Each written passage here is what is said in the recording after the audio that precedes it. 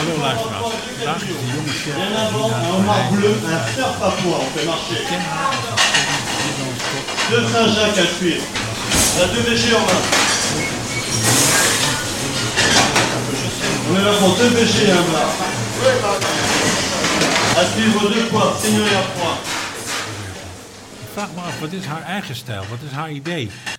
Waar gaat het heen in de culiewereld? Wat is leuk om te doen? En wat is oké qua milieu? En wat doen we met vlees en kweekvis? Dat soort vragen. Hallo Gina. Hallo, Nou, Manfred. daar zitten we tegenover elkaar. Een beetje onwennig. Ja. Maar goed, ik vroeg me af. Ben jij gaan koken omdat je van lekker eten houdt? Of vond je gewoon het dingen maken met je handen leuk? Wat was jouw motivatie?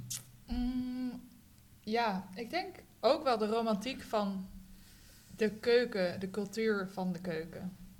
Maar bij mij... Hoe bedoel je dat? Nou, Ik was volgens mij ongeveer 11 en toen werden kookprogramma's een ding. Zo had je op Net 5, je had Over de Kook en Wie is de Chef, allemaal van een beetje cheesy tv. Mm-hmm. Maar toen kwam ik erachter dat koken een beroep was. We gingen wel eens uit eten, maar niet...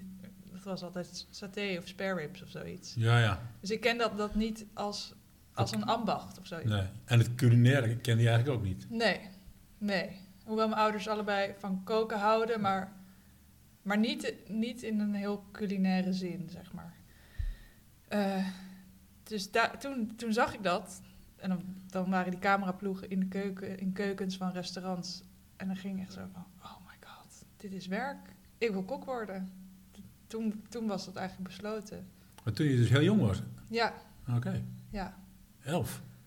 Ja, het was echt in mijn begin middelbare schooltijd. Toen kwam ik daarachter, ja. Goh, jeetje. En toen had ik ook heel weinig motivatie om mijn school af te maken. Ja? Omdat ik erachter kwam dat ik een mbo-opleiding nodig had. In mijn ogen, om kok te kunnen worden. Ja.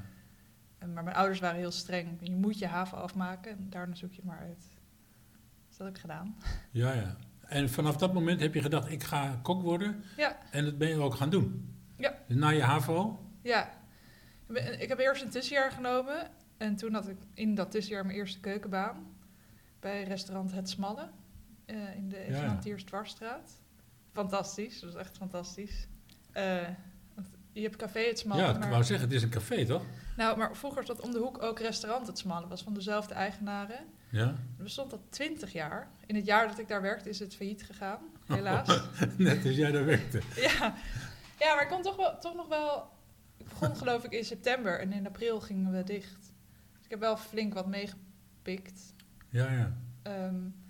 En toen kwamen net een beetje alle tapasrestaurants in de Jordaan op. Dus niemand daar kookte we dus... Of hij... Nou, de chef was Piet Parijs. Een man van een jaar of 60. Wat een goede naam. Met een dikke snor. En we luisterden alleen maar Radio 1 in de keuken. Dat vond ik heel saai. Maar ik was ook onder de indruk. Dus daar zei ik natuurlijk niks van.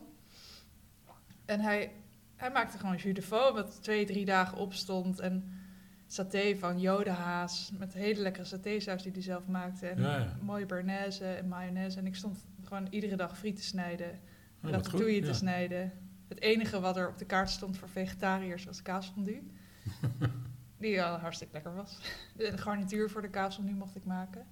En verder zat ik gewoon een beetje te gluren naar wat hij dan allemaal aan het doen was. Ja, jullie stonden met z'n tweeën in de keuken? Ja. En hoe kwam je daar terecht dan? Ja, ik werkte op mijn 15 in de bediening in een cafeetje op KNSM-eiland. En een kok daar werkte ook in het Smalle. Het Smalle, oké. Dus en hij wist dat ik kok wilde worden, dus hij heeft me zo erin Ja, wat leuk. Ja, heel leuk. En toen ben ik op reis gegaan en toen ben ik begonnen aan de koksopleiding. In Amsterdam? Ja, aan het ROC. Maar is dat dan in dat mooie gebouwtje bij de Wieboudstraat? Nee, in de Da Costa-straat in Best. Oh. Maar ik had alleen maar les op de Elandstraat. Daar zit ook weer een stuk van die school. Dan had ik 1 dag per week school en 4 dagen moest ik bij mijn leerbedrijf werken. Ja. Is dat een leerlingstelsel, heet dat? Ja, BBL. Ja. En dat is 1 dag in de week naar school en 4 dagen werken? Ja. En dan 2 jaar? Ja. Ja, ik mocht het wat sneller doen omdat ik HAVO had gedaan. Dus daardoor kon ik alle... Ja, want de meeste kinderen waren veel jonger dan jij. Ja, ze hadden dus dat jaar voor het eerst... Er waren blijkbaar meer mensen zoals ik... Voor het eerst zoveel aanmeldingen van havisten... dat ze die allemaal in 1 klas hebben gestopt. Oh, en die mochten dan allemaal in 1 jaar niveau 2 doen... en in 1 jaar niveau 3 doen. Want we hoefden geen Engels en Nederlands en rekenen en zo te volgen. Moesten we wel toetsen voor doen. Dat moet gewoon. Je moet laten zien dat je dat kan. Ja. Maar we hadden eigenlijk alleen maar praktijk. Ja. En ik had dan op vrijdag les. Moest je in je kokuniform.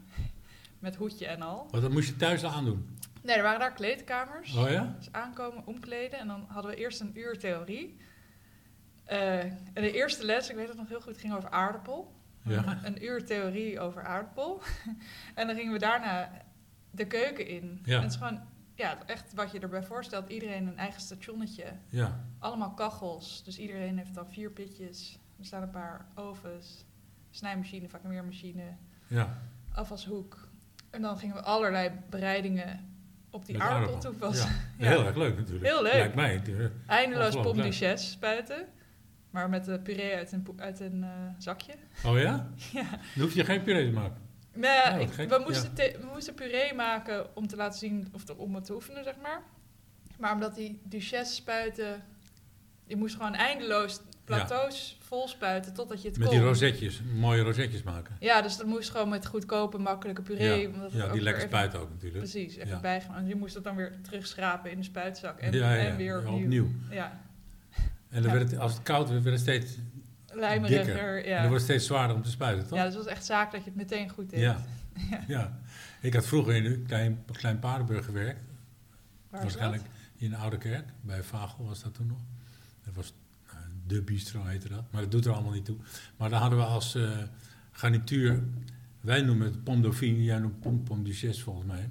Nee, dat is wel wat anders. Want pomme dauphine is met soezebeslag. Ja, met soezebeslag. Pomme duchesse is puree. Volgens mij doe je er wel dooier doorheen. Oh. En die bak je af in de oven. Ja. En pomme dauphine, die frituur je? Ja. Ja. Oké, maar je maakt net zo goed een rosetje van aardappelpuree. Ja. En ik moest dat dan ook spuiten. En dan hadden we plankjes, langwerpige plankjes. En dan moesten er van 16 van die rozetjes op. En die moesten erop spuiten. En dat was zo zwaar. Oh. Dan kreeg ik zo'n kramp. Voel ik nog in mijn onderarmen. Ook onder druk van een mise en place tijd natuurlijk. Het was wel heel erg leuk. En dan moest je er met een paletmes van het plankje af. Zo het frituurvet in. Wauw. Dat vond ik wel ontzettend leuk om te doen. Dat je zo dat erin... Begrijp je? Dat je ze niet aanraakt. Ja. Dat ze dan niet kapot gaan. Wauw. Ja, dat was leuk. Heel maar leuk. dus les 1 was aardappel. Ja. En dan was het ook na 1 uur was het klaar, aardappel. Nee, 1 uur theorie. En dan ging dus om 9 uur of 8:30 begon de school. Het was echt een schooldag. En dan om 9:30, 10 uur stonden we in de keuken tot 5. Ja, maar dan was aardappel klaar voor het lesjaar. Ja. En kreeg je dan op een gegeven moment ook een toets over... ook over de theorie. Een soort van verzameltoets over de theorie die je gehad had. Ja. Maar soms... Nou soms was dat moeilijk. Maar soms... Ik weet ook nog dat ik dan een foto kreeg van een framboos. En dan met de vraag, wat is dit? En dan nog ABC. Oh ja, je kon kiezen. Ja, dus dat zat er wel. Dat was wel te doen. Ja. Dat was wel te doen, ja. Maar je hebt dat toch... Ik kan me voorstellen dat je lacht erom, maar dat je dan toch leert dingen over een aardappel die je... Ja. Ja, en ook, nogmaals, wat ik net een beetje zei bij het Smalle... Ik voelde me zo nederig, omdat ik... het was echt een droom die uitkwam. Hè? Ik mocht koksen, ik mocht een buis aan. Ik mocht voelen hoe dat... Ja. En ik ben ook wel een beetje een romanticus, dus ik was gewoon helemaal in een soort... Wauw. Ja, want het is gelukt. Ja, nou ja, het is gelukt. Het duurde jaren voordat ik mezelf kok durfde te noemen, maar ik was wel echt zo trots dat ik dit aan het doen was. Want als je een buis aantrekt, dan ben je eigenlijk op dat moment, word je kok, hè?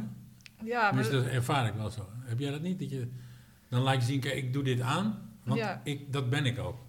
Ja, ik voelde toch, ik moet dit nog verdienen. Oh ja. Dus je voelde je niet happy in die buis dan, op straat? Jawel, dat wel. Oh, wel. Ik voelde me heel trots, maar ik zou niet snel verkondigen dat ik ben kok. Ik zei dan, ik doe de koksopleiding. Ja. En ik ben leerling. Ja. Ik heb het nu in Barracuda, dat ik aarzel om dat aan te doen. Weet je, omdat je denkt dan dat je daarmee zegt, ik ben kok. Ja. Want ik doe dit aan. Dus ben ik dat. Ja, je creëert wel een soort afstand of een gezag. Ja, een soort gezag of een soort vakmanschap wat je dan zogenaamd hebt, alleen omdat je dat aantrekt. Ja. Terwijl ik denk, verdien ik dat op dit moment. Maar goed, jij ging dus met koksbuizen naar de kokschool. En dus heb je het ook 2 jaar gedaan? Ja. En dan vond je het leuk uiteindelijk? Ja, heel leuk. Maar het was wel heel hotelachtig. Ja. Als je snapt wat ik bedoel. Een beetje Ja. ouderwets. Ja. Maar, en ik merkte ook dat in mijn klas zaten eigenlijk maar 1 of 2 jongens die een beetje hetzelfde soort koken wilden als wat ik wilde. Dus ik vond het ook... Want dat had je al een beetje bedacht, wat voor koken jij wilde? Nee, daar kwam ik toen achter. Oh? En ook, dat kan ik ook nu zeggen, omdat ik erop terug kan kijken. Maar ik dacht gewoon, dan ben je kok. Maar dan begin je daaraan en dan gaat er weer een nieuwe wereld open. Van, maar er zijn allerlei soorten koks. Ja. Maar in mijn klas werkte heel veel bij Vinkelus of bij weet ik veel. En die konden allemaal crèmetjes maken. En die gebruikten poedertjes die ik niet zag.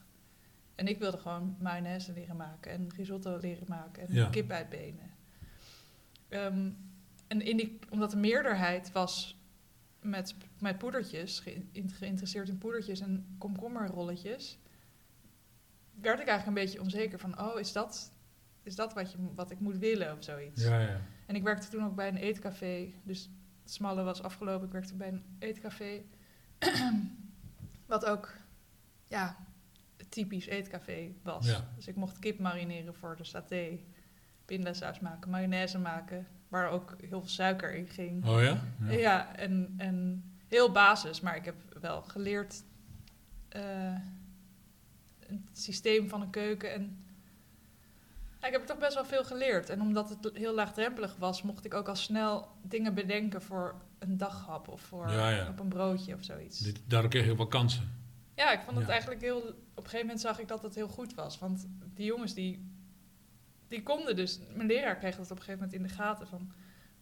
Hoe ligt het niveau hier eigenlijk? Want het grootste deel had zo'n grote mond. Maar wat kunnen jullie eigenlijk? Dus hij overviel ons met een test. Oh? Hij heeft ons echt teruggefloten van... Oké, we gaan het vandaag even helemaal anders doen. Jullie moeten allemaal een risotto maken, Hollandaise maken en een poussin garen in de pan.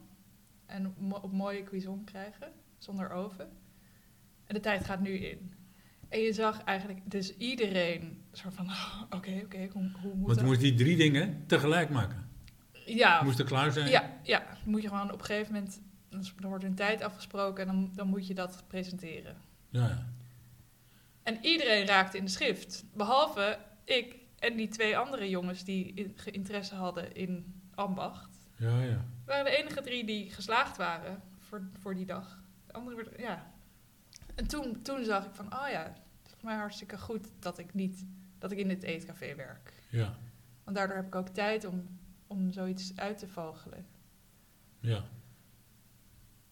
En pas later ben je dus eigenlijk in contact gekomen met leuke restaurants. Waar je nu in die wereld zit je natuurlijk nu. Ja, dat kende ik niet.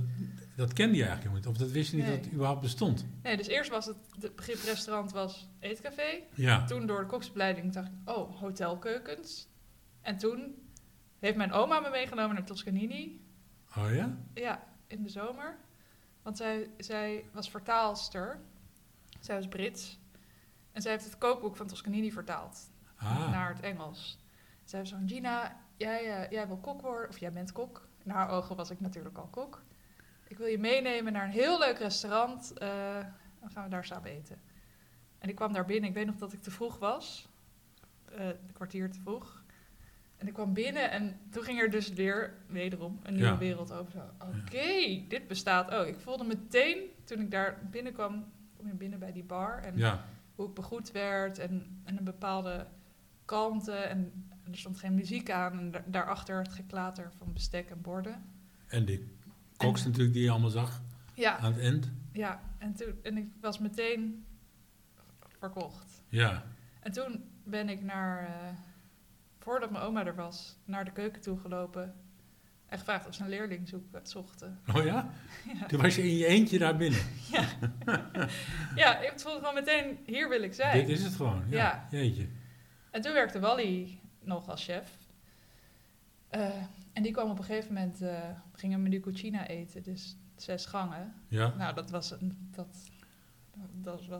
vond ik echt ongelooflijk lekker, bijzonder. Ja. En hij kwam... Want je was toen dus 18 of zo, 19. Ja, 18 denk ik. En dus net mijn eerste jaar koksopleiding afgerond. En hij kwam de 4e gang brengen. En dat was witte polenta met zeekat in de inkt gestoofd. Ja. Met dopertjes. En hij zette dat neer en zei van, mag ik je nummer? Want dan bel ik je volgende week en dan kunnen we wat afspreken voor een proefdag. Nou, ik was gewoon helemaal, wat gebeurt hier? Het gaat gewoon meteen goed. Ja. Ongelooflijk, ja. Je hoeft maar 3 gangen te eten en je had gewoon bijna een baan. Ja. Een plek, ja. Ja. Op een van de mooiste plekken natuurlijk van Amsterdam om te werken. Ja. Ja, maar dat wist ik natuurlijk ook nog niet echt. Nee. En toen belde die en toen mijn proefdag gehad. Toen stond hij naast me, stonden we samen contornie. En ik was gewoon compleet overweldigd, want iedereen sprak Italiaans en het was zomer, dus we aten buiten. En gewoon, ben ik nou op vakantie of ben ik aan het werk? En die bonnetjes komen er ook uit in het Italiaans, dus ik moest ook dat allemaal leren. En ik weet nog dat hij toen op een gegeven moment hadden we samen de eerste panna cotta van de avond op een bord gelegd. En toen zei hij, ja, nu moet je heel hard Dolce de zaal inschreeuwen. En ik dacht, nou, word ik nou in de maling genomen als een soort ontgroening? Hij zei, nee, echt. Want Wally heeft natuurlijk ook een beetje die bravoure. Ja, en ook een blik van, neem je me nou in de maling? Ja, met die glimmende oogjes. Ja, die glinsterende oogjes. Ja. Maar hij deed het, en toen deed ik hem na. En inderdaad, dat moest. Ik kon vrijwel meteen de bedieningen te ser ophalen. Ja, dat was het begin. Ja, fantastisch, Ja. En toen, dat is eigenlijk dus dan het begin van een heel nieuw tijdperk voor jou. Ja. Want toen had je nog een jaar kokschool met Toscanini erbij. Ja. Dus Toscanini was dus ook officieel een leerbedrijf dan? Ja, Leonardo is leermeester. Ja. Oh, oké. Ja. Goh, dat is wel fantastisch. Ja. Want hoe oud ben je dan nu, Gina? 30. Oh ja. Dus je bent 10 jaar ruim al aan het koken. Ja, 12 jaar nu. Ja. Ja. En je hebt dus in allerlei, na Toscanini, heb je allerlei restaurants gehad. Hè? Ja. En nu heb ik het idee, maar ik weet niet of het waar is, maar daarom vraag ik het aan je, dat je op een bepaalde manier aan het zoeken bent naar hoe verder, wat er bij je past. Of je dan, hoe je verder moet. Wat moet je met je vak, als het ware, hè? Ja, daar zit ik absoluut in. Ja. Ik zie dus dat je aan de ene kant leuk vindt om moderne, elegante dingen te maken. Maar aan de andere kant heb je ook een hang naar traditioneel Franse boerenkeuken. Ja. Dus het is een beetje... Klopt dat? Of, Ja, dat klopt wel. Ja. Ik merk ook dat er nu, toen ik bij VRR chef werd, en dus voor het eerst toch een identiteit moest hebben. Ja. Maar die had ik natuurlijk niet. Dat moest dan ontstaan, maar ik moest wel gerechtjes bedenken. Dat ik ook wel eens dan naar de eerste menukaart kijk en ben je zo, nou, cute, maar zou ik misschien niet nu nog serveren. Mm-hmm. Zo zoeken naar wat wil ik dan? Hoe wil ik mezelf presenteren? Ja. En wat is haalbaar met een team? En ook misschien bescheiden, maar gewoon die zoektocht naar ego of zoiets. Ja.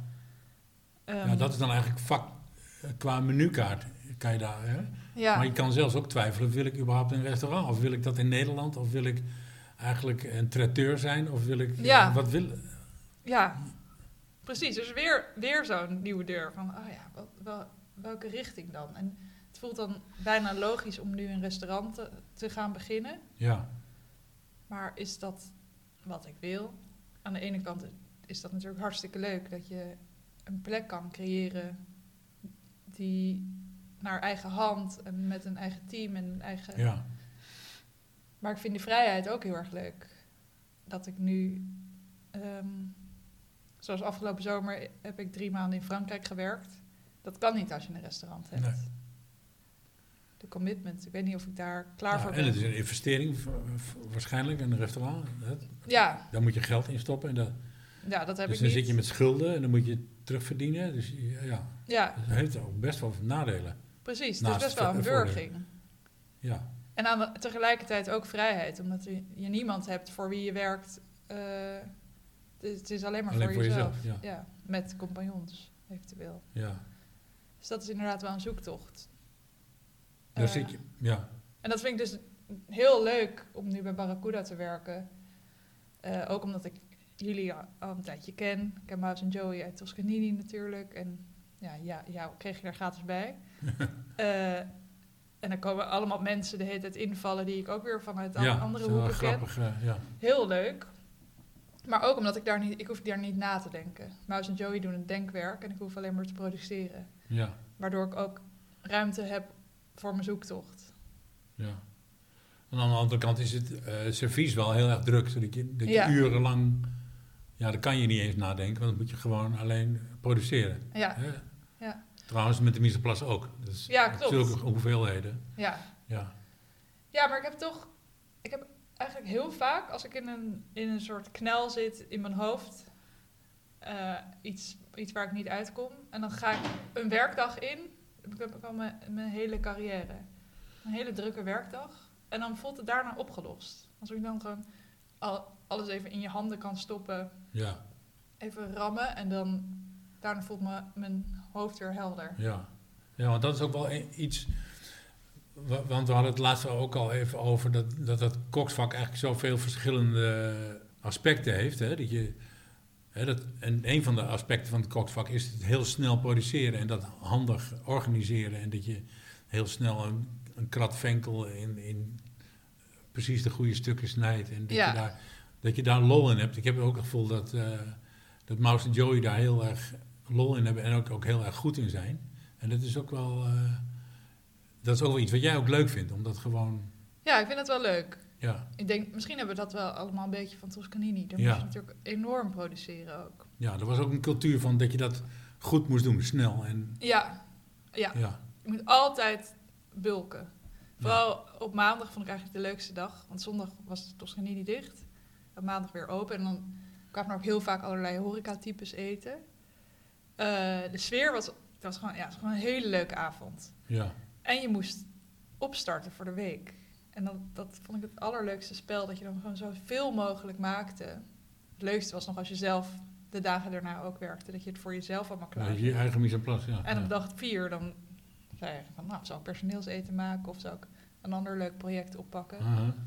Dat vond ik zo leuk, die wedstrijd met jezelf. Ja. En als je dat nu vergelijkt met dat werk in Frankrijk, want je hebt dus 3 weken in Frankrijk, 3 maanden in Frankrijk gewerkt. Ja. En ging je daar dan echt een beetje Frans koken? Of?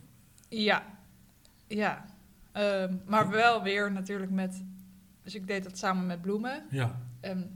Want jullie zijn allebei kok. Ja. En we komen allebei, hebben we dus dat boerse, maar ook het moderne, ik noem het even natuurwijn, hip, hebben we ook in ons. Dat vinden we, dat er is ook hartstikke veel leuk aan. Dus dat zoeken we wel een beetje op in dat koken samen. Dus we maakten paté, maar we deden ook een plat broodje van de barbecue en zelf verse kaas maken. En toch een groen olietje erop. Ja. En we moesten daar heel erg voor uitwerken, want we waren met z'n tweeën, deden we de keuken en we waren 6 dagen per week open. Oh. En voor lunch. Dus alleen lunch, hè? Ja, alleen lunch. Dus alle tijd moest heel nuttig besteed worden. Want we moesten ook, zeg maar, na het servies, om 12 uur kwamen de gasten. En meestal, er waren er maar 30, maar die aten allemaal 3 gangen. En meestal om 3 uur gingen dan de laatste desserts mee. Maar dan we moesten ook alle afwas doen en de glazen en het bestek poleren. Bedenken wat we de volgende dag, wat hadden we nog in huis. En dan had je maar een paar uurtjes voordat de lunch begon, in de ochtend, precies. Om dat voor te bereiden. En er werd daar niks geleverd, dus we moesten alles zelf halen en alles was een half uur rijden. Jeetje, ja. Dus we woonden op 20 minuten afstand van het restaurant. En dan gingen we op dinsdag altijd naar de markt. Want die kraam had dan het allerbeste fruit. En daar kon je de allerlekkerste groenten. Het was allemaal enorm lokaal. Ja. Toen we aankwamen, was nog net het staartje van de aardbei, het aardbeiseizoen. En dat ging dan langzaam over naar kersen. En dan op een gegeven moment ligt het vol met perziken en abrikozen. Ja, geweldig, leuk. Zo leuk. En dan moesten we naar de slager, wat weer in een ander dorpje was. En naar de groothandel, wat weer in Macon was. En dan nog naar werk. En dan moesten we wel zorgen dat we om 9 uur in de keuken stonden. En dan... Dus dat moest allemaal voor 9 gebeuren, wat je nu zei. Ja. Jezus. Ja, zo'n ander ritme. Ja. En we waren gesloopt van dat werken. En van dat ritme wat we ook niet kennen. En dan door. En we hadden ook niet een vast menu. Die veranderden we wel iedere 4 dagen ongeveer. Ja. Dus Wat ook best lastig dan was. Dan moet je iedere keer weer erin komen. En dat... Ja, precies. En dan als we dan het gerechtje dat het was waar we het wilden. Ja, dan stopt hij weer. Dan konden we weer door naar de volgende, ja. Maar dat vond ik wel ook echt heel erg leuk. Ja, want dat is wel gek eigenlijk. Want dan denk je alleen lunch is makkelijk. Maar het is eigenlijk heel onhandig. Want als je het diner alleen hebt, dan heb je de hele dag. Ja. Om op te ruimen en dingen te doen. En dan 's avonds diner. Maar het is ook iets wat ik niet helemaal af kan maken in mijn hoofd. Want je hebt toch evenveel tijd. Alleen wordt het onderbroken door lunch. Ja. Maar toch voelt het heel anders. Je hebt eigenlijk 2 stukjes tijd. Voor en na de lunch. Ja. Maar toch voelt het na zo'n servies... ga je een beetje afbouwen. Het is heel vervelend om dan weer een project te starten. En voor je het weet is het 7 uur. Ja. En moet je het nog schoonmaken. Ja. En zo. En je moet dan zelf nog eten. En... Ja, ook dat nog. Wat je op wil. Ja. Dus dat was... Ja, jeetje. Maar je vond het toch heel leuk. Ja, heel leuk. Heel leuk. Ja, dat was fantastisch. En want je moest ook bedienen zelf. Nee, dat deed Gusta. Nou, we liepen wel vaak borden. Maar Gusta is dus de eigenaresse. En zij was echt de sommelier. Zij wist alles van wijn. Oh, ja. Dat deed zij. Dat was, die hele wijn, dat was haar ding. Ja. En jullie het eten. Ja. Ja. En hoe zit het dan met jou en bloemen? Hebben jullie dezelfde taak of hebben jullie... Nee, we hebben een hele goede natuurlijke verdeling. Want zij is heel goed in structuur aanbrengen en zorgen dat we wat we willen voor elkaar kunnen krijgen. En ik ben wat rommeliger, maar ik bedenk de gerechten. Ja, dus daarin kunnen we lopen elkaar absoluut niet in de weg. Dus dat is echt heel bijzonder. Ja. En we hebben ook heel erg allebei... En wat jij bedenkt, vindt zij over het algemeen leuk? Ja. Dat moet ook nog. Ja, en het is ook weer zo dat als ik dan zo van... Oh, zullen we anders dit maken? Doe jij dat dan? En dan maakt ze precies wat ik bedoelde. Ja. Dus het is echt een blinde... We snappen het helemaal van elkaar. Oh, wat grappig, joh. En dan noemt zij iets... Want zij bedenkt ook heus wel dingen. Ja.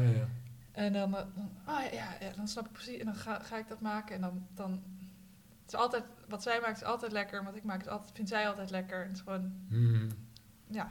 Wat grappig, ja. En mijn werkboek is dan chaos. En van haar is heel netjes. Ja. Dan kijkt ze me boos aan. En dan, oké, ik zal opruimen. Ja. En dan... Want dat heb je toch juist bij Toscanini geleerd, dat je heel netjes moet werken, toch? Ja. Tenminste, zeg maar altijd. Ja, klopt. En ook wel bij vuurtorenrijden. Maar misschien heb ik dat daarom nu ben ik me aan het afzetten. Ja. Ik denk, ik maak gewoon lekker troep, als ik dat wil. Ja, ik weet niet hoe... Ik hou ook heel erg van structuur, hoor. Ik probeer het ook wel echt. Maar ik denk vooral als we met z'n tweeën werken... en ik dus niet zo voel dat ik me naar een team moet verantwoorden... of een voorbeeld moet zijn of zoiets... dan ben ik heel veel dingen tegelijk aan het doen... Dan lijkt het... het is natuurlijk ook wel een zooitje. Maar in mijn hoofd ben ik heel veel... Het komt dan ineens allemaal samen. Ja, ik ben dat en dat en dat. Ja, en uiteindelijk wordt het... Ja, en dan ineens is het opgeruimd en dan staat alles klaar. Kijk, en dan heb ik dit bij dat en dan is het...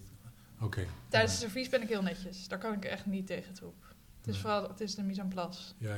En waar halen jullie dan ook inspiratie voor nieuwe dingen...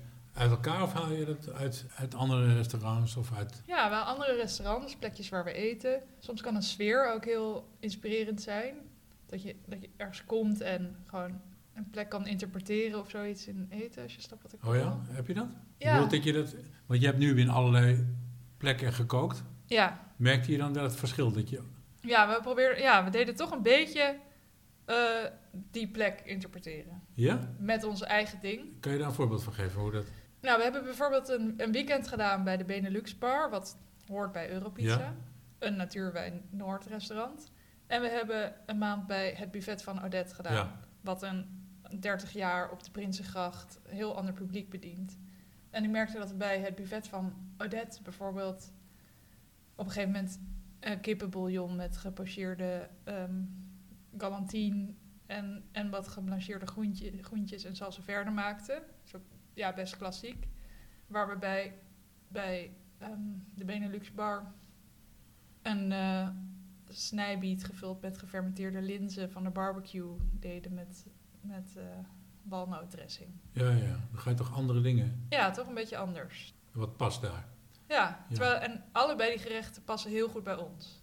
En in Frankrijk deden we wel een mix van die twee. Dat er echt ook duidelijk verschil was. Want dit is klassiek-achtig en dit is... Ja. En ja, ik denk dat we toch dan bezig zijn met wat zouden wij willen eten als wij hier zouden zijn. Er was dan ook veel vegetarisch bij, daar in Frankrijk? Ja, we moesten altijd een vegetarisch menu hebben, ja. Oh, dat was erbij.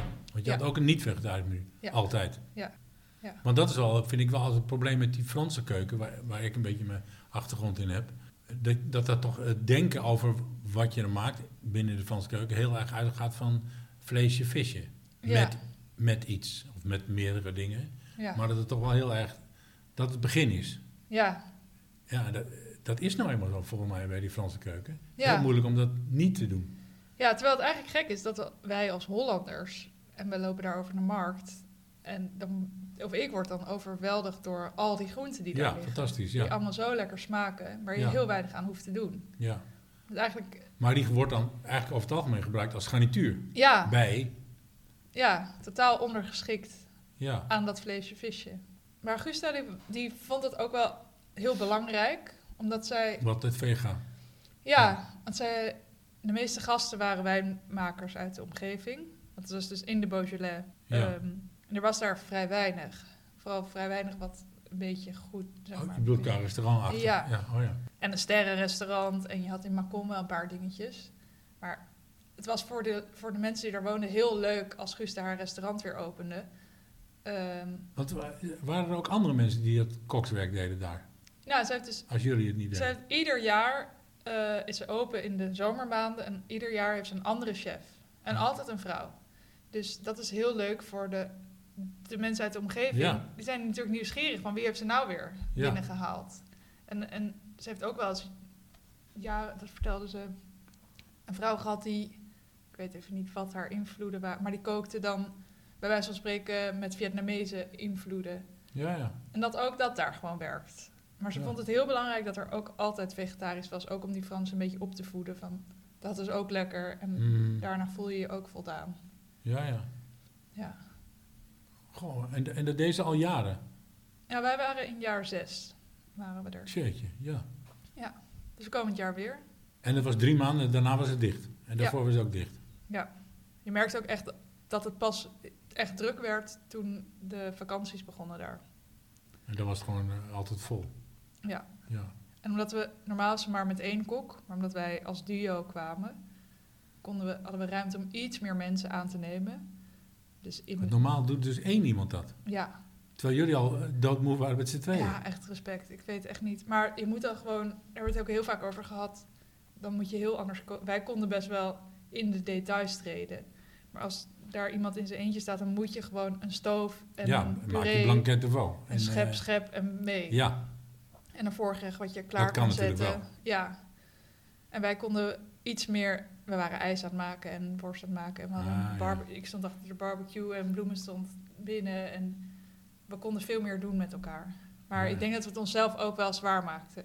Want we hadden... we waren de hele tijd onszelf aan het proberen te overtreffen. Ja. Wat wel een mazzel voor die mensen die daar... Ja, ik denk het. Maar ik weet ook niet... Maar de jaren daarvoor was het ook heerlijk. Ja, dus, dat hoorde je wel. Dat mensen enthousiast... Ja, ik denk dat het is ook gewoon natuurlijk sowieso heel charmant en sympathiek, die plek. Ja. En dat, maar het is ook allemaal buiten waarschijnlijk? Ja, je zit buiten in de tuin. Nou ja, we hebben ook wel echt slecht weer gehad. Maar dan had ze ook een plekje binnen waar mensen konden zitten. En je ziet 2 of 3 mensen keihard werken, dan ben je al verkocht natuurlijk. Dan ben je al verliefd. Gewoon, maakt niet meer... En ze hebben alleen maar lekkere wijn daar natuurlijk. Alleen maar lekkere wijn. Lichte, vrolijke wijn. Ja, dus zo bijzonder. Echt heel leuk. Maar is dat dan niet dat je denkt, dat ga ik gewoon in Nederland doen? Ja, nou, ten eerste lunch in Nederland. Nee, maar dit soort concept, eten. Ja. Ja. Nou ja. Ik weet niet, ik vind à la carte toch ook wel echt heel leuk. En vind ik zelf als gast ook leuker. Ja. Dat ook echt bij een restaurant hoort. Dat je moet kunnen kiezen. Ja, dat je een beetje je eigen avond kan maken. Ja. Je de ene keer gaat voor alleen een hoofdgerecht en de andere keer bouw je het uit. Ja. Maar nu zit je dus niet... ben je eigenlijk aan door overal een beetje te koken? Of bij meerdere plekken? Ja. Ben je aan het nadenken waar het heen moet? Ja. Met jou? We hadden dat bedacht. Van we willen samen koken, want dat gaat zo goed en we vullen elkaar zo goed aan. En het is leuk. We hadden dat Café Soigné bedacht. En want waar komt dat überhaupt vandaan? Ja, ik weet niet.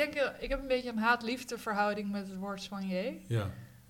Want als kok maak je best wel vaak mee dat dan de maître of de manager van de voorkant... Zegt die jongens soigné, tafel 14. Ja, tafel 14, extra soigné, want dat is die of die of die. En het was altijd een man met veel geld of veel aanzien. Dus, ja. Of iemand, weet ik. Nou. Bijna altijd irritant. Ik vond dat echt scheidirritant. Want ik vond zo iemand net zo belangrijk als het gezin wat op tafel 11 en misschien maanden gespaard had en eindelijk een reservering had kunnen maken. Die verdienen net zoveel aandacht als deze meneer. Maar ik merk ook dat het mezelf ook triggert. Als ik weet dat er of mijn vrienden of familie zitten te eten of iemand belangrijks, wil je toch ervoor zorgen, zeker weten dat zij het echt leuk hebben. Ja. Dat er toch toe doet wat zij ervan vinden. Dat is een soort innerlijk conflict. Ja, dat je als ze zeggen die tafel moet soigné, dat je het wel irritant vindt, maar je het toch doet. Toch oplet dat het net even wat meer of wat beter. Of... Ja, dan vind ik dat wel irritant aan mezelf, maar het is ook weer logisch. Ja, en het rijmt. En toen dachten we, je dacht, het is gewoon echt zo'n horecawoord. Ja. Soigné. Irritant horecawoord. Tres soigné. Ja. In Frankrijk was het ook nog tres soigné. Niet alleen soigné, maar tres soigné. Oh ja? Nog beter. Ja. Wanneer verdien je die status dan? En rien avant was natuurlijk ook, het zeiden ze ook altijd. Hè? Wat is dat? Geen voorgerecht. Oh. En we hebben dus bij jou een gerechtje gegeten in Apollonia. Ja. En dat vond ik een heel erg leuk gerechtje. Dat was eigenlijk een beetje een conceptueel-achtig gerechtje. Met al die ui-achtige. Oh ja. Hè? Dat kan je zeggen, toch ui-achtige? Ja. Dus kan je nog eens vertellen, was dat met een mousseline van aardappel of niet? Even denken. Of weet je het zelf niet meer? Nou, echt grappig, want bij dat gerecht Jij vond het juist stom. Nou, wij waren die dag, zaten we gewoon een beetje in de kak. We hadden te korte tijd genomen voor wat we moesten doen. Ja.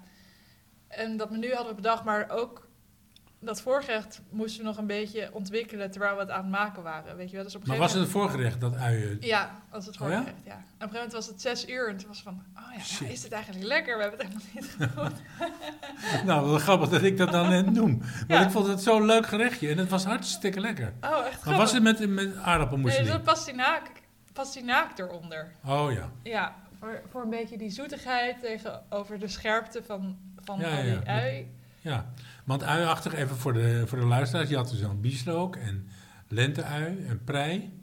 Ja. En een charlotte of zo.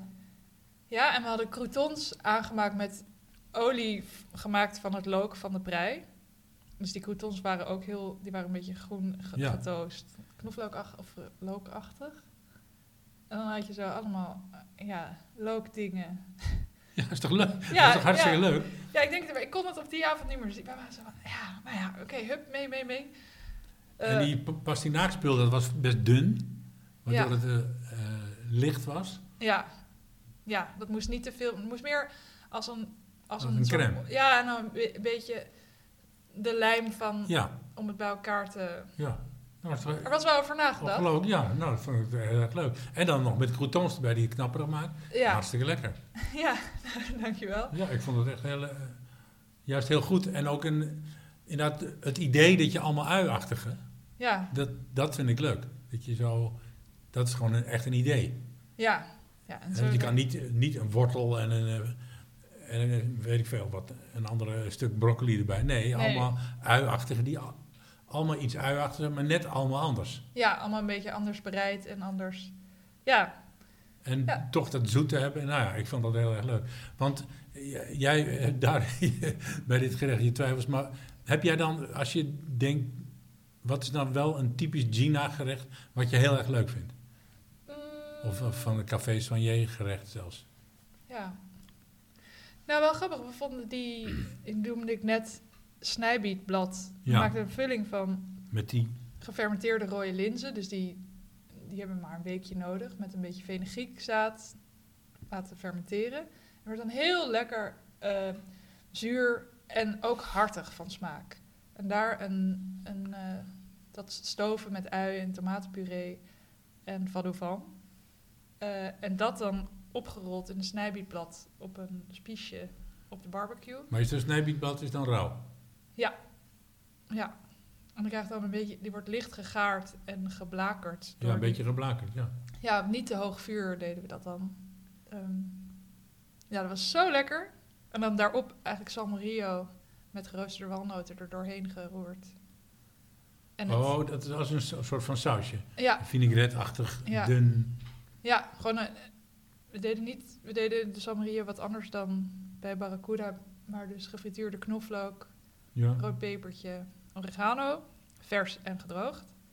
En dan roerden we daar dan de snijbietstengel doorheen en gechopte walnoten. Dus dan heb je de stengel rauw? Even kort geblancheerd. Ja. En citroenschil. Citroenschil komt erg vaak terug in mijn... Ik ben gek op citroenschil. En het moment... Dus dan kwamen die spiesjes van de barbecue af. En het moment dat die dressing dat blad aanraakt, dus heet dat blad aanraakt, dan kwam er een geur. Dat was zo lekker. Oh ja? Het is ook een beetje per ongeluk ontstaan. Maar waar staat dat spiesje dan doorheen? Dat begrijp ik niet. Dus... Dwars door dat langwerpig... Ja, rolletjes van snijbietblad gevuld met... Maar ging die spies dan dwars doorheen? Ja, nou, je zo 3 rolletjes. Spiezen 3 rolletjes. Okay. Ja, dus 2 spiezen om het recht te houden. Ja. Op de barbecue. Echt heel lekker. Vond je dat dan ook mooi eruit zien? Ja, mooi in brutti ma boni. Mooi in zijn lelijkheid. Want het is allemaal een beetje grauw van kleur. Een beetje... Nee, het blijft best wel groen. Wat je ziet, zijn 3 rolletjes. Groen met zwarte blazen erop. Ja, oké. En dat knalrode snijbietstengel en hele mooie fijne brunoise, gechopte walnoot en glimmend van de lekkere olijfolie. Okay. Hele rode snijbiet had je. Ja, wel belangrijk. Ja, ik zag die witte voor me. Maar met rood is dat is heel leuk. Rood, oranje, roze, geel. En bij Benelux hebben ze ook hele rare borden, hè? Met heel veel kleur, toch? Ja, wij hadden heel veel borden geleend van barracuda. Dus we hadden gewoon die langwerpige porselein. En die simpele bordjes, van de goudenzand. Dus we hadden gewoon simpele witte borden. Alleen maar wit, ja.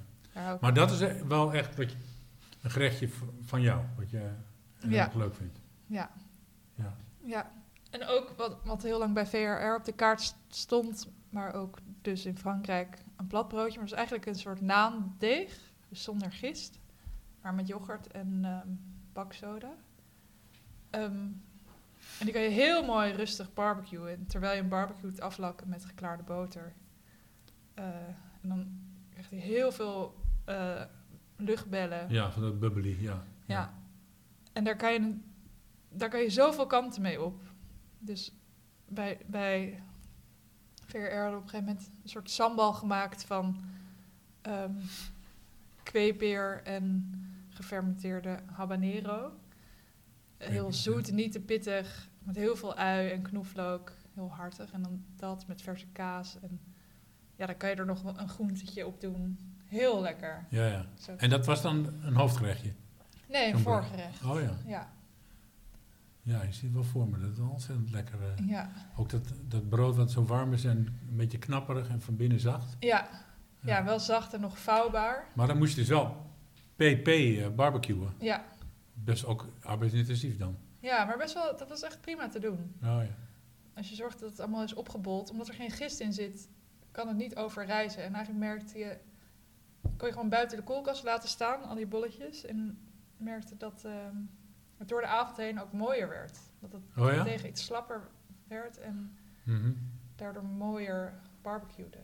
En heb jij het idee dat je door zo'n 3 maanden daar, of überhaupt dat je ouder wordt en meer van dat je beter wordt? Ja. Ja? Ja, dat vind ik wel echt leuk om te merken. Beter in welke dingen? Nou, zo bijvoorbeeld dat uiengericht is wel een goed voorbeeld. Dat toen, voor mij kijk ik terug naar die avond en denk ik een beetje, moi, omdat ik het niet onder controle had. Maar dat dan toch blijkt dat gerecht wat we bedacht hebben goed samen is gekomen. Ja. En dat ik over het algemeen dan iets voor me zie en dat het vaak wel lukt. Ja. Maar dan heb je het over het bedenken of het uitvoeren? Of eigenlijk allebei? Dat hand in hand lukt. Dat lukt? Ja. Dat is ook wel heel bevredigend. Ja. Dus, ja, heel leuk. En dat ik zie dat ik bepaalde technieken geleerd heb die ik nog weet. Of recepten in mijn hoofd heb die ik niet ben vergeten. Ja, dat is heel leuk. Ja, want het is natuurlijk een enorme wereld van koken. Het is zo groot. Ja. En zo divers. Ja. En al die culturen en al die recepten en al die... Zelfs binnen één cultuur, zoals onze cultuur, zijn er al zoveel verschillen. Ja. In koken, in soort koken. En, het is oneindig groot natuurlijk. Ja. Als je alleen al ziet hoeveel kookboeken er bestaan. Hè, en hoeveel recepten er in één kookboek staan. Toch? Het is zo groot allemaal. En welke wil je allemaal je eigen maken? Ja, wat wil je dan allemaal kunnen? En waarom voel je je aangetrokken tot de een en tot de ander niet? Ja, het is heel... Ja. Ja. Maar het is ook leuk dat je daar je weg in kan zoeken, toch? Ja, heel leuk. Dat je... En ik weet ook nog dat ik bijvoorbeeld bij Toscanini kwam en voor mij was de smaak zuur, was gewoon zuur. Als een gerecht wat zuur nodig heeft, dan voeg je azijn toe. Maar dat Flavio was toen de chef nadat Wally wegviel. Ja. Die heeft mij het smaakverschil geleerd tussen azijn en citroensap. Oh ja. En eerst dacht ik van, oh ja, ik proef het.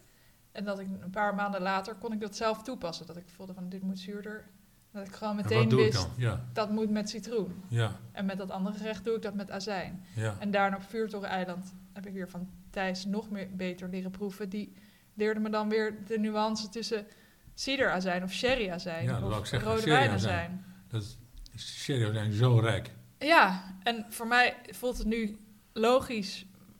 Maar ik snap meteen welke ik erbij wil pakken. Maar leg dat maar eens uit. Het is gewoon zo. Het is een gevoel. Zeg maar. Een beetje gevoel, ja. Kan dat, of met de donkerte van als een gerecht wat donkerder is, kies je wat sneller voor sherry of rode wijnazijn. En het ligt zo erg aan de ingrediënten en welke stappen je daarmee hebt gemaakt.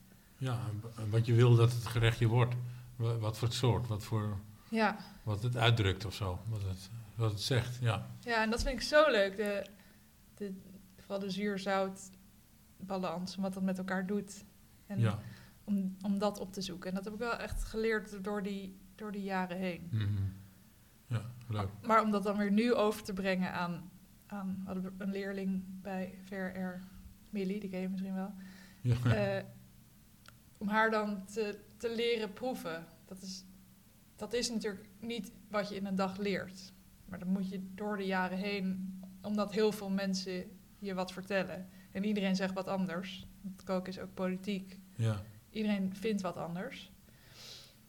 Dus, en dan moet je dan allemaal naar luisteren, allemaal opnemen, om dan... En zelf jaren later daar zelf wat van te breien. Zo was die Emma Touac, die ik sprak een tijd van, die zegt, dus bijna ieder gerecht wat zij maakt, gaat suiker in, hè? Oh ja. Terwijl ik daar echt van griezel om ergens suiker in te doen. Als ik kook, zit nooit ergens suiker in. Nee. Zij doet overal, en ze kookt het echt wel heel lekker. Dus dat hele idee van suiker is een vloek, dat is gewoon onzin. Nee, het is ook hoe je dat toepast. Ja, moet wel suiker in. Het is gewoon Ja. Nou, suiker misschien wel erg wit. Je kan ook bruine suiker of gouloudia, weet ik veel. Maar dat vond ik wel een grappig fenomeen. Ja, dat je suiker, dat doe je niet. Dat je dat ook gewoon serieus... Maar dat kan wel. Want ik weet ook nog wat ik zei bij dat eetcafé, leerde ik mayonaise maken met suiker en gembersiroop. Zat er allebei in. En dat ik toen bij Toscanini moest ik mayonaise maken om tonato te maken. En toen Giel werkte daar toen ook als chef, Giel Kaagman. Ja. Hij is natuurlijk enorm klassiek geschoold. En hij begeleidde me heel vaak, want Leonardo was mijn leermeester, maar Giel was altijd aanwezig en die was denk ik ook wel leermeester. Die zei, nou, ga mayo maken, ga maar, verzamel maar al je spullen, dan kom ik je zo, gaan we dat samen doen. Dus ik had netjes dat deden we natuurlijk niet met de hand, maar de keukenmachine klaargezet, eidooier, azijn, olie, zout en suiker. En hij komt aanlopen en zo. Hij werd gewoon boos. Suiker, wat doet dat nou weer hier? Ik zei, ja, maar dat moet toch in mayonaise? Nee, dat gaan we niet doen. Nee. En toen ik die mayo proefde, vond ik dat dus ook niet lekker. Want ik was gewend aan die zoete je vond smaak. Het niet lekker zonder suiker? Nee, want ik was gewoon, waar is de suiker? Dat zoetige, ja. En dat moest ik dus leren ontwikkelen. Ja. En nu hoef ik dat ook niet meer. Nee, natuurlijk niet, ja. Nee, nou vind je het vies als er wel suiker in zit. Nou ja, het ligt er ook weer aan waarbij je het serveert. Nou ja, in mayo, ja? Ja, kijk, in zo'n tonato dan wil je dat die fris is. Ja, fris. Ja, precies. Nee, maar dan kan je over die mayo kan je ook een heel boom opzetten, hè? Ja. En hoeveel mosterd erin moet, of überhaupt mosterd erin moet. Ja, en afmaken met een beetje olijfolie. En of er citroen of azijn in moet, dat weet ik ook niet. Ja. Misschien nog weer witte wijn. Nou ja, maar goed, we hebben al heel lang gepraat, dus we moeten eigenlijk naar de rubriek de vage vragen. Dus die moeten we eventjes snel doorheen jassen. Dus vraag 1, dit weet je, dat is altijd dezelfde vraag. Zijn koks een bepaald soort mensen volgens jou? Ik heb hier geprobeerd om alvast over na te denken.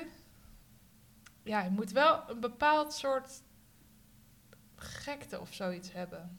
Ja. Omdat je in principe best zwaar werk doet. Waar ook soms een zware derde helft bij komt kijken. Niet altijd, maar... Derde helft, wat bedoel je ermee? Een drankje drinken. Oh. Ik bedoel, dat is absoluut niet nodig, maar... na een hele drukke vrijdagavond... heb je het wel nodig, want je kan niet slapen. Ja, je moet op een manier ontspannen en ook met elkaar... Je hebt samen door zoiets zwaars gegaan, je moet even met elkaar ontladen. Ja, en je werkt met allemaal toch wel allemaal soorten mensen in de keuken. Ja. Met wie ik anders misschien nooit zou praten, maar met wie het altijd klikt. Omdat je zoiets deelt. Ja. Het geeft een verbroedering. Ja. En soms heb je wel eens mensen die een proefdag hebben en dat ik dan al vrij snel denk... ik weet niet of jij geschikt bent in wie je bent. In je bepaalde dingen in persoonlijkheid of in inzicht of zoiets.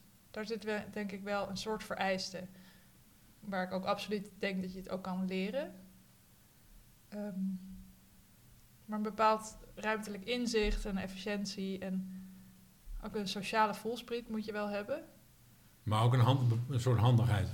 Ja, die handigheidjes kun je ook wel leren. Ja, maar dat je zegt, je hebt ook mensen waar je altijd tegenaan botst in de keuken. Ja. En mensen die gewoon om je heen. Ja. En die zien, hij gaat naar links, ik ga naar rechts. Dat is raar, hè? Het is echt een dans. Met sommige mensen lukt het, dan sta ik naast te werken en dat lukt gewoon voor geen... Je bent de hele tijd te botsen en zo'n la zit in de weg en weet ik veel. Met de ander hoef je niks te zeggen. Ja, gek is dat toch? Ja, heel raar. Ja. Maar ook wel weer, Het is echt een wereld. Het is echt... ik vond ook dat ik na zoveel jaar weer in de keuken stond en in dat servies inging. En dat je dan langzaam de stress een beetje voelt opbouwen. En dat gevoel van die opbouwende stress en dat je jezelf concentreert op wat jij aan het doen bent. Ik denk, ik moet dit doen, moet dat en dat moet niet, dat moet daar. En dat je ondertussen aan het denken bent in die rumoer, wat steeds erger wordt. In al die prikkels. En je voelt zo de grond begint en dat je te daarin trillen. Zelf in je... Dat is wel een ongelooflijk lekker gevoel ook. Heel lekker, dat je zo strijder bent. Ja. Bewijs voor de prik. Ja. Overdreven. Okay. Ja. Goed. En heb jij ook wel eens dat je wel eens droomt van in de keuken staan? Of dat je een nachtmerrie hebt? Ja. Ja? Ja, ik Ik kan het echt mee naar huis nemen, ja. Dat het niet goed gaat? Ja, ik heb echt veel gedroomd over Leonardo. Oh ja? En ik weet nog dat ik op een gegeven moment een nieuw nachtlampje had gekocht bij Aurora. En een paar nachten nadat ik daarmee had geslapen, niet aan hoor, maar als leeslampje. Toen kwam ik erachter dat de naam van dat lampje Leonardo was. Er zat zo'n sticker op. Van, nee, hij is overal. Ja, echt veel dromen. Ja. Maar juist Leonardo, die was heel lastig voor jullie. Nou, voor mij. Maar ik denk dat hij altijd met nieuwe mensen even uitzoekt waar de grens ligt natuurlijk. En ik was gewoon degene met de minste ervaring. En daar werd ik soms wel op gepakt. Ja. Getest. Ja. Maar dan ging het ver. Moest je huilen? Nee, dat is... Nee. Dat is me nog. Maar je bent wel onzeker? Ja, zeker. Ja. Ja, en gewoon heel erg op mijn tenen. Van toch een beetje op eieren lopen. Ja, kijk uit. Doe ik het wel goed. En schrok je ook als hij dan in de keuken inkwam? Ja. Oh, daar komt hij. En dan ging ik ook altijd stiekem dingen proeven die ik gemaakt had. En als ik dan net omgedraaid stond en dan stopte hij snel wat in zijn mond. En dan kon hij... En soms zag ik het dan nog net, maar dan zei hij dus niks. Hij zei nooit iets. En dan kon hij dan een half uur later... die aardappeltjes, hè? En dan had hij er wat over te zeggen. Oh ja, een half uur later? Ja. Hij ging niet meteen... Dan laat je even hangen, Oh. even zweten, was het goed? Dan ga je zelf eentje proeven van, is dit nou goed? Dat was toch oké? Ja. Maar dat was het niet? Nee, soms ook wel. Maar vaak niet? Maar heel kritisch? Heel kritisch. Maar ik kon ook echt goed complimenten geven. Oké. En ze hebben natuurlijk ook in Toscanini of in de Italiaanse keuken allerlei regels van... Dat moet rode zo. ui moet met Ja. balsamico en witte ui moet met tijm. En je mag dat niet door elkaar halen. Of dat was dan daar. Ik weet nog dat ik een keer bij de antipasti-kant iets met pompoen had gedaan. Want die waren er. En dat lekker had gemaakt met citroen. Om een beetje dat weeige, zoete... Ja. En toen dacht ik, citroen met pompoen, dat kan echt niet. Oh, ja? Wat moest het met haar zijn dan? Nee, zij deden gewoon olijfolie, salie, zout, peper. Niks. En toen was het dan toch wel van, het is eigenlijk wel lekker. Ja. Terwijl het eigenlijk niet mocht. Ja. Dus je moest een beetje zo zoeken, waar kan ik een risico nemen? Ben ik hier al lang genoeg? Heb ik er vertrouwen gewonnen? En ging jij dan ook, was hij ook zo tegen Wally bijvoorbeeld? Ging je er ook dingen van proeven? Ja, was bij iedereen wel zo, ja. Bij iedereen? Ja? Hij pakte niet alleen de jongste bediende? Ja, ik weet het niet zo goed. Want ik stond altijd dus bij antipasti. Dat vond ik zo'n leuke kant. Ja, dat is ook leuk, ja. En volgens mij was dat voor hem ook wel een belangrijke kant. Want daar moet je natuurlijk heel veel in de middag op smaak brengen. Tijdens de mise en place moet het gewoon klaar en lekker zijn in de avond. Dus het opscheppen en meegeven. Ja. En op de andere kantjes gebeurt nog wel koken in de avond. Ja. Dus dat en de antipasti is in Italië ook ongelooflijk belangrijk. Ja, en dat ging over kleur. En je moest 6 soorten groenten klaar hebben. En 2 visgerechtjes, 2 vleesgerechtjes. En dan nog à la carte. Dus er was zoveel wat goed moest zijn. En het is inderdaad heel simpel. Maar daardoor het moet dan perfect zijn. Anders dan slaat het nergens op. Ja, het zag ook heel mooi uit altijd. Als die mise en place op die hoe zeg je die de pas. Dat lag er allemaal mooi te liggen dan. Zo mooi. Een heel leuk kantje inderdaad. Heel leuk. En ik denk dat hij daarom ook daar extra bovenop zat. Ja. Toch even kijken. En de volgende vraag is eigenlijk vraag 3. Eigenlijk hebben we die al min of meer behandeld. Wat is jouw favoriete aardappelgerecht? Of is niet pomme de chess. Niet pomme de chess. Nee hoor, nee. Zeker niet. Goeie vraag. Nou, ik heb grappig genoeg... kies ik niet zo heel vaak voor aardappel. Maar als ik het doe, dan denk ik altijd... dat moet ik vaker doen. Gisteren heb ik heel lekker Maleisisch gegeten. Bij vrienden die dat gingen koken. En die hadden een soort... een soort samosa, zou je het bijna kunnen noemen. Gevuld met de aardappel. Die zo curried aardappelvulling. Zo lekker. Oh ja? Zo lekker. Maar in een deegje met een sausje? Ja, dichtgevouwen. Ja, en dan hadden ze een soort van chili sausje erbij gemaakt. Oké, leuk. Super lekker. Dus toevallig gisteren ben ik weer helemaal in de aardappel. in extase. Maar natuurlijk een hele niet-westers culinaire aardappelgerecht. Nee, dat mag ook. Maar ik hou... En dan in de westerse variant denk ik dat een gekookt aardappeltje ondergewaardeerd. Ik vind dat zo lekker. Als je een aardappeltje kookt en dan doorsnijdt en dan aanmaakt met olijfolie, citroen en een berg kruiden. Dus dielen, munt, peterselie en een bosuitje. Zo lekker. Een beetje citroensap en een schil. Als je een nieuwe aardappel hebt. Moet je wel een lekkere aardappel hebben. Zo lekker. Ja. Heb je niet... Ja, dat is denk ik echt heerlijk. Ja. Dus dan is nu maar... vraag 5 is eigenlijk nog beantwoord. Want dit is de vraag, wat heb je gisteren gegeten? Die heb je nu net behandeld. 2 in 1, dat gaat goed. Maleisisch menu. En als je nu overal in de wereld mocht gaan eten... Ja. Waar zou je dan nu naar binnen stappen? Oh, jeetje. Ik ben niet zo van sterrengedoe over het algemeen. Maar dat hoeft ook niet natuurlijk. Ik zou naar Londen gaan, denk ik. En dan... Ja. En dan, ja. Naar een River Café. Ben je daar geweest? Nee, ik heb er afgelopen voorjaar een reservering, maar die heb ik afgezegd, want het was te ver weg. Het was een uur met... en we hadden al zoveel gegeten. Oh ja? Terwijl je in Londen was? Ja. Heb je het afgezegd? Zo? Ja. Ik was zo dichtbij. Maar ja, wat zeggen. Wat erg. Ja. Dat is wel een belevenis. Ja, maar we hadden die dag ook al bij St. John's geluncht. Oh ja, wat ook fantastisch is. Wat fantastisch is. En we dachten, moeten we dit wel willen? Dan gaan we heel veel moeite doen. Kunnen we er wel en van wat heb je gegeten bij St. John, weet je dat al? Ja, natuurlijk hoe heet het? Ik ben de naam vergeten. De toast met Worcester. Met marrow. Ja, nee, met... hoe heet het nou?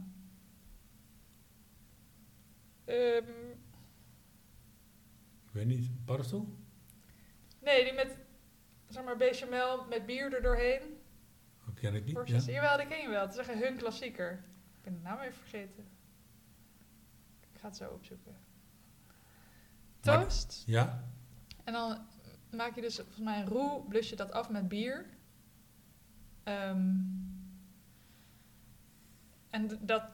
En kaas, denk ik. En daarmee gratineer je de toast. En die snij je dan zo een beetje in met de ruitvorm. En dan druppel je daar heel veel Worcester overheen. Oh ja? Dat is echt een classic. Maar het is bijna een café snack. Ja. Heel lekker vet. En heel machtig. Heftig. Ja. En daar had ik een stukje tarbot met friet. Heel lekkere, dikke Britse frieten en aioli. Oh ja. En een slaatje ernaast. We hadden ook al 2 dagen goed gegeten in Londen. Dus ik kon niet all the way gaan. Ja. Maar het was heerlijk. Ja. Ik heb daar een keer gegeten. Er zat er naast ons een vader van mijn leeftijd, denk ik, met een dochter. Die zat krab te eten, Noordzeekrab. Met z'n tweeën. Zo heerlijk te vreten met die krab met mayonaise en een hele grote schaal met gewoon kropsla. Weet je, die lekker aangemaakt was. Ja. Het zag echt zo als een ideale lunch uit. Dat zijn er met z'n tweeën. Lekker pulken. Ja, en een beetje te kletsen. Zo leuk, ja. Ik weet niet eens meer wat ik zelf gegeten heb, maar die buren, dat zag er zo grappig uit, zo leuk uit. Ja, ik vind dat echt heel leuk, wat je daar ziet. Voel je ook een beetje bij Toscanini die sfeer. Gewoon het groots opgezet en heel simpel eten. Ja. En lekker. Ja. Maar goed, de River Café is dan... Ja, zeg maar 1 trapje chiquer, denk ik. Ja, denk ik wel. Of bijzonderder. Ik wil er erg graag heen. Ook qua sfeer. Ja. Ja, dat is hartstikke leuk, ja. Nou, dat ga je vast wel een keer doen. Ja. Denk ik. Misschien wel dit voorjaar nog. Ja, het is een belachelijk duur natuurlijk. Ja, maar dat is jammer. Je gaat uit eten ook om geld uit te geven, toch? Ja, nou ja. Als ik ervoor kies om naar Londen te gaan, dan heb ik daar al rekening mee gehouden. Oké. En nog eventjes, we moeten het toch over hebben. Er waren laatst bij Barracuda 6 vrouwen aan het koken. Ja. Dat is toch wel ongelooflijk, dat er 6 tegelijk. Heb je het idee dat het meer wordt, dat er steeds meer vrouwen... Ja. Ja? Ja? Eindelijk. Want ik zag dat wel, in andere landen is dat gewoon hartstikke aan de hand. En waarom dat dus in Nederland niet lukt, tot nu toe, weet ik niet. Bij Toscanini konden we ook een hele keuken vullen met vrouwen. Oh ja? Ja. In mijn tijd kon dat. Toen waren we ook met z'n 6 of zoiets. Maar die chefs waren nog ook altijd weer mannen dan toch, hè? Ja. Maar het kon. Dat deden ze nooit, maar het kon wel. Mm-hmm. Bij VRR ook meer vrouwen dan mannen. Oh ja. Vuurtoreiland waren er ook, naast mij 2 anderen. Toen hadden we 3 mannen, 3 vrouwen. En nu Barracuda ook. Ja, geweldig. Ja, zo nu en dan is dat. Ja. En misschien trekt het elkaar ook een beetje aan. Ja, dat zou wel kunnen, toch? Ja. Ja. Ik denk het wel. En zeker als er op een gegeven moment, als je een bepaald aantal overheen bent, dan alsof het cumulatief is, dan komen er nog meer en nog meer en nog meer. Ja, dat ze dan horen, ja. En jij vindt het, het is natuurlijk gewoon normaal dat het gebeurt. Het is niet speciaal dat het dan heel anders is of heel... of is de sfeer wel misschien prettiger, minder? Ja, ik moet nu natuurlijk oppassen. Ook ik kan gecanceld worden. Maar ik merkte wel die dag dat er was zoveel minder geluid in de keuken. Oh, minder geluid, ja. Ja, en niet per se geluid wat uit monden kwam, maar hoe dingen worden neergezet en weggeschoven. Echt waar? Dat jongens dat meer misbaar maken? Oh ja. Ja? En dat merk ik altijd al. Oh ja, echt waar? Oh, dat is grappig dat je dat zegt. Ja, echt heel grappig, ja. Dat zou ik niet gedacht hebben. Jeetje. Ja. Ja, en toch een bepaalde rust of zoiets. Maar ik vind het heel leuk als het half-half is. Maar is dat dan niet dat die vrouwen dat van elkaar zien en dan denken, oh wacht, wij doen het rustiger? Nee, ik weet niet, ja. Want ik ga me nu vrouwelijk... Nee. Ik weet het niet. Ik denk heel vaak na over dit onderwerp van man-vrouw in keukens. Want het is zeker nog bijzonder. En toen was het ook nogal een ding. Hoe ben je toen? Die zaterdag. Oh ja, die ja. Van, allemaal vrouwen en op de foto en wauw. Dat zagen gasten ook? Ja, gasten zien dat wel. Maar ik vind dat ook wel soms een lastig ding. Want ik ben zo vaak... word ik niet gezien als ik in de keuken sta. Wordt toch... Ook al was ik chef bij VRR, werd altijd de man in de keuken aangesproken en bedankt. En ook bij Domenica stond ik dan in mijn buis met mijn schort om de vloer te vegen aan het eind van het servies. En 1 collega was in het voorraadhok en 1 collega was aan het bestellen. En het is gewoon vaker gebeurd dan gasten zo om me heen, achter me langs zoeken van... bedankt! Wil je de koks bedanken? Zo van, ik sta hier, ik heb net jouw hoofdgerecht gemaakt. Ja. Mensen hebben daar toch een hele blinde vlek voor. Ja. En verwachten dat vrouwen alleen maar vegetarisch koken en niet met een cuisson van een stuk vlees of vis kunnen omgaan. Ja, of inderdaad de simpele handeling in de keuken zou wel kunnen, maar dan de chef is dan toch... Ja, en ik wilde altijd, bijvoorbeeld bij Toscanini wil ik het liefst secondi staan, maar het werd mij nooit aangeboden. En ik heb het wel eens op een gegeven moment benoemd, van ik zou dat eigenlijk wel willen, maar dan waren er toch anderen die daar sneller werden neergezet. Het is toch, de vleeskant is de mannenkant. Ja. De barbecue en zo. Ja. En ik denk, daar zit voor mij nu wel een soort trots dat ik daar zelf eindelijk ben. En dat je dat gewoon doet en dat het gewoon gaat, ja. Ja, en als ik dus dan zelf vrouwen heb werken, dan zet ik ze ook graag daar neer. Ga maar. Ja. Dus zit er best in dat het inderdaad meer gaat worden. Ja. Want eigenlijk is dat koken natuurlijk heel erg een vrouwenberoep. Ja. Als je denkt... Ik denk altijd dat voor een kok is... Een kok moet toch ook het leuk vinden om iets te maken voor iemand. Dat je iemand wil verwennen. Ja. Dat je het leuk vindt als iemand ook zegt... het was lekker. Dat vind je fijn. Omdat je het fijn vindt om een mens te verwennen, toch? Ja. Dat zit er toch wel in. Een beetje iets zorgens. Ja, hè? Ja, maar het is ook weer... Dat verlies je misschien ook uit het oog als je in de keuken staat. Want dan is het ook gewoon je werk. En ben je gewoon buffelen. Aan het produceren. Ja. En ik denk daar ook wel eens over na van... Het is heel generaliserend. Maar dat vrouwen misschien wat meer bezig zijn met hun grenzen bewaken. En wat meer bewust zijn van hun gevoel. En daardoor minder snel dit soort extreem werk doen. Of er ook wat eerder mee stoppen. Want je ziet natuurlijk ook vaak chefs die zo opgaan in hun werk. En hun privéleven daardoor totaal op het tweede ondergeschikt. Ja, precies. En dat misschien dat over het algemeen iets is wat mannen wat beter kunnen. Ja, en dat, zich daarin verliezen. Ja, en de vrouwen eerder zeggen, hallo, dat doe ik niet. Ja. Dit gaat te ver. Ja, ja. Het is gewoon heel moeilijk om die balans te vinden. Dat vind ik ook. Dat vind ik echt heel lastig. Dat ik ook wel eens denk van, stel dat ik kinderen wil, kan dat dan? Ja. Kan ik dan dit werk nog wel doen? Dat weet ik niet. Maar ik wil dat wel. Ja, dat is gewoon heel lastig natuurlijk. Ja. Denk ik. Ja. Maar waarom is dat dan voor een man niet lastig? Net zo goed lastig. Dat is toch heel raar. Er zijn zoveel koks zijn vader. Ja. Maar ja, die hebben dan misschien ook wel vaak toch een ingewikkeldheid met de kinderen. Ja, precies. Of je regelt het zo dat je maar 3 dagen in de week werkt. Ja. Dan kan je denken, nou 3 dagen ben ik er gewoon niet. Dat is gewoon waardeloos. Ja. Maar 4 dagen ben ik er wel. Ja. Als je dat kan doen, dan moet je ook maar... Precies, en als je plek dat... En ik denk dat er dus wel iets verandert ook in keukens. Dat iets normaler wordt. Dat de cultuur is wel aan het veranderen in keukens. Het is echt veel minder één gezag hebben en iedereen... Je moet alles opgeven en... Ja, dat normaal is. Kapot maken. Het gaat ook wat meer om... Gewoon werk. Ja. Mensen accepteren dat niet meer zomaar. Nee.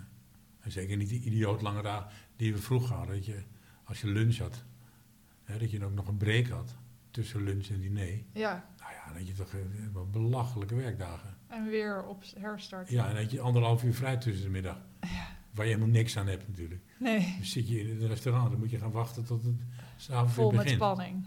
Ja. Heb jij dat meegemaakt? Ja. Het was gewoon de hele dag.